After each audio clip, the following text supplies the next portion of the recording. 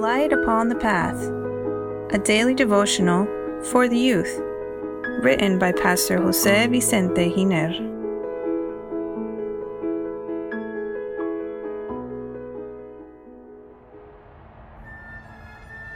January 17, created to praise Him. Dear youth, when dawn broke this morning where I live, everything was covered in a layer of snow. The trees seemed adorned with snowy dresses.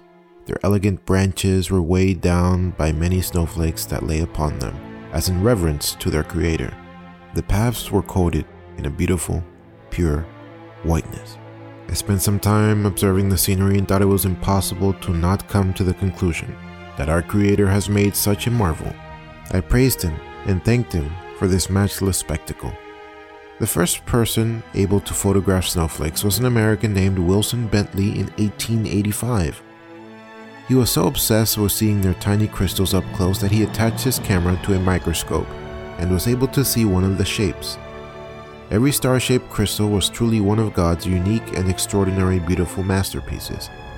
When he placed one in his hand, it immediately melted and disappeared.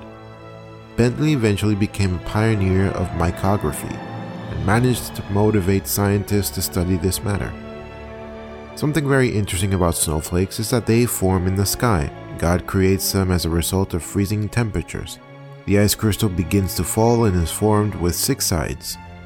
The hexagonal and symmetrical shape are a reflection of the inner water molecule that join one to another as a result of the process of crystallization. The shape will depend on several factors such as temperature, humidity, pressure, etc. You'll never find two alike. Millions upon millions of snowflakes could fall to the ground, but you'll never find one like the other. Isn't this something we should deeply admire? Which should lead us to recognize the wonders of the Creator's hands? The psalmist writes, "Praise the Lord from the earth, ye great sea creatures in all the depths. Let them praise the name of the Lord, for His name alone is exalted. His glory is above the earth and heaven." Psalm 148, 7 and 13. In this text we are told that the works created by God praise and recognize Him. This means that every tiny or great thing has the divine imprint, the signature of the Creator, much like snow. This should induce us to praise Him and to not let anything go unnoticed, as if it were something that is there by chance. Dear youth, next time you contemplate snow, meditate upon God's greatness, His love, power, and majesty. Don't be indifferent to the works of creation. Recognize the hand of the divine artist in creation. Have a happy day, and may God bless you. Amen.